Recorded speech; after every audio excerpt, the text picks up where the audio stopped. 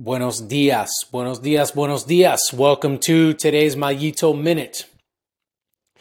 Have you ever had a feeling that you were a part of a group that you didn't think you belonged with because you felt like the group that you pertained to, they were better than you. They had achieved more than you. They were more successful than you. When you really looked at it and when you really looked at yourself, you had, the following thought or question maybe that you were a phony, that, yeah, maybe you had done some things that kind of put you in that kind of company and you had achieved maybe some of the similar things that maybe the members of that group had achieved, but that somehow you just kind of backed your way into it. You just got lucky. Wasn't really indicative of the level at which you can perform. And then you find yourself here in this room or at this table with folks that you're thinking, I don't belong here. I'm not good enough. We've all had that feeling. We've all had that happen to us at least once. To be honest, it happens to us all the time. And here's what it's called. It's called imposter syndrome.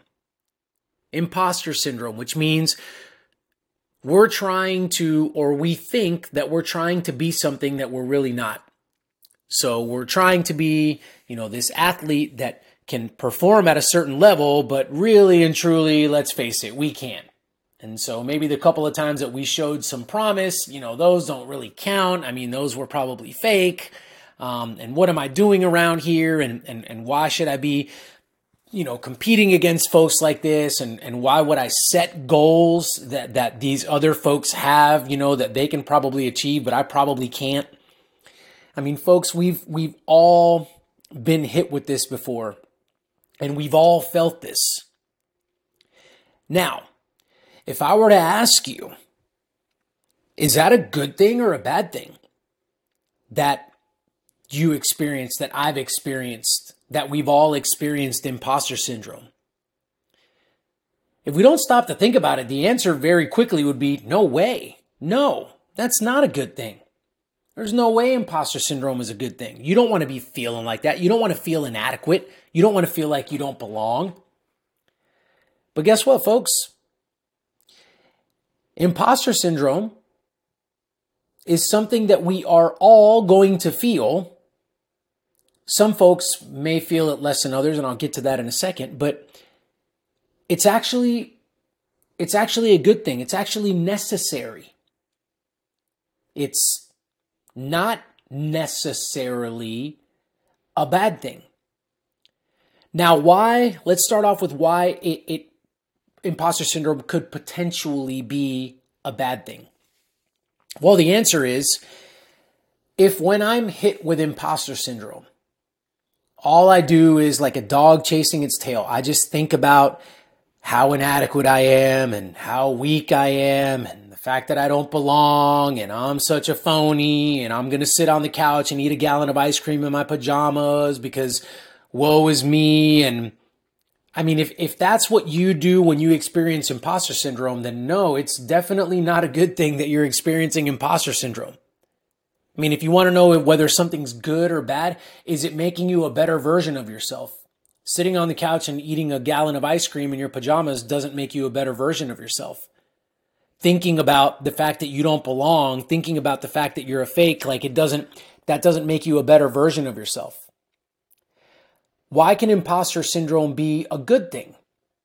Well, does it make you a better version of yourself? And the answer is imposter syndrome does have the ability to do that. Why? Because when we're met with imposter syndrome, it's a great opportunity for us to slow down. You guys hear me say that a lot. Take some deep breaths and think about, wait a minute, is that statement, is imposter syndrome, is that real? Do I really not belong? Do I really believe that it was some kind of out-of-body experience that had those performances that I've been able to produce?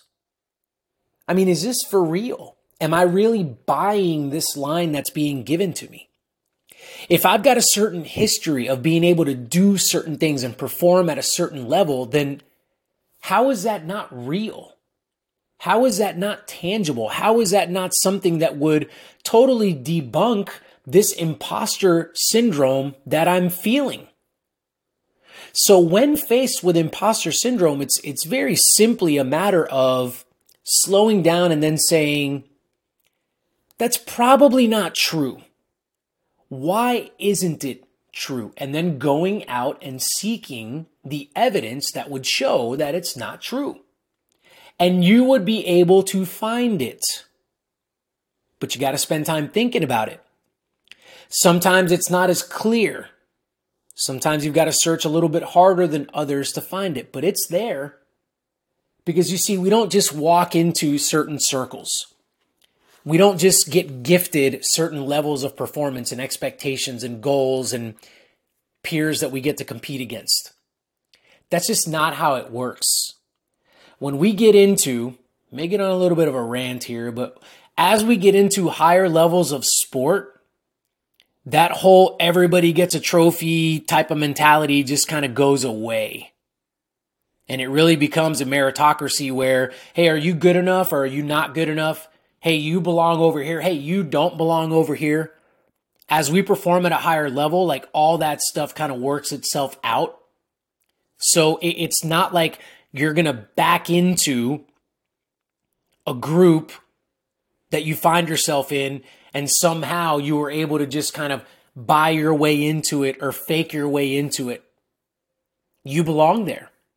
So those are the things that you've got to find and tell yourself in those moments. Now, why does imposter syndrome happen in the first place? And why is it necessary for all of us to experience it? By the way, I'm going to stop there for a second. I'm going to say if you don't experience imposter syndrome, or if you don't experience it very frequently, then you likely have an ego that is out of control and you're likely lacking humility. Okay, let me put a pause on that. Let me pivot back to why do we experience imposter syndrome? The answer is because we were meant to be doers. Human beings were meant to be active. We were meant to be doing things. We were meant to be achieving things. We were meant to be accomplishing things. And so therefore, imposter syndrome helps us to look at what other folks are doing. I know that's a comparison. They're not always bad, but it helps us to look at what others are doing and say, man, I wonder if I could do that. Or I bet I could do that. And it moves us towards having to make a decision. Sitting on the couch, gallon of ice cream, or I'm getting after it. I'm going to achieve what that person has achieved. I feel like I belong here, and therefore I'm capable of, just like that person, doing whatever it is that they're doing. This is necessary. If we didn't have imposter syndrome, we would all just sit around looking at each other. And nobody would get anything done. But thankfully, we do. And so it pushes us and it moves us forward. Now, if you don't experience imposter syndrome, the reason why I say you've probably got an overinflated ego and lack humility because you're thinking to yourself, you don't have an equal. You belong everywhere you go. You've achieved it all. Well, again, if you have that mindset, how are you supposed to become a better version of yourself when you kind of look at your to-do list and say, man, there's not really much to do here. I mean, I am it. And truth be told, that's not how elite performers think. Elite performers, all the way to whoever you want to put on that dotted line, whoever's name you want to put down there. All elite performers experience imposter syndrome. Even those individuals that we see their names thrown around on television conversations and on the radio as the best to ever have played whatever at that position or whatever, even those individuals experience imposter syndrome. All of us do. Amongst our peers, a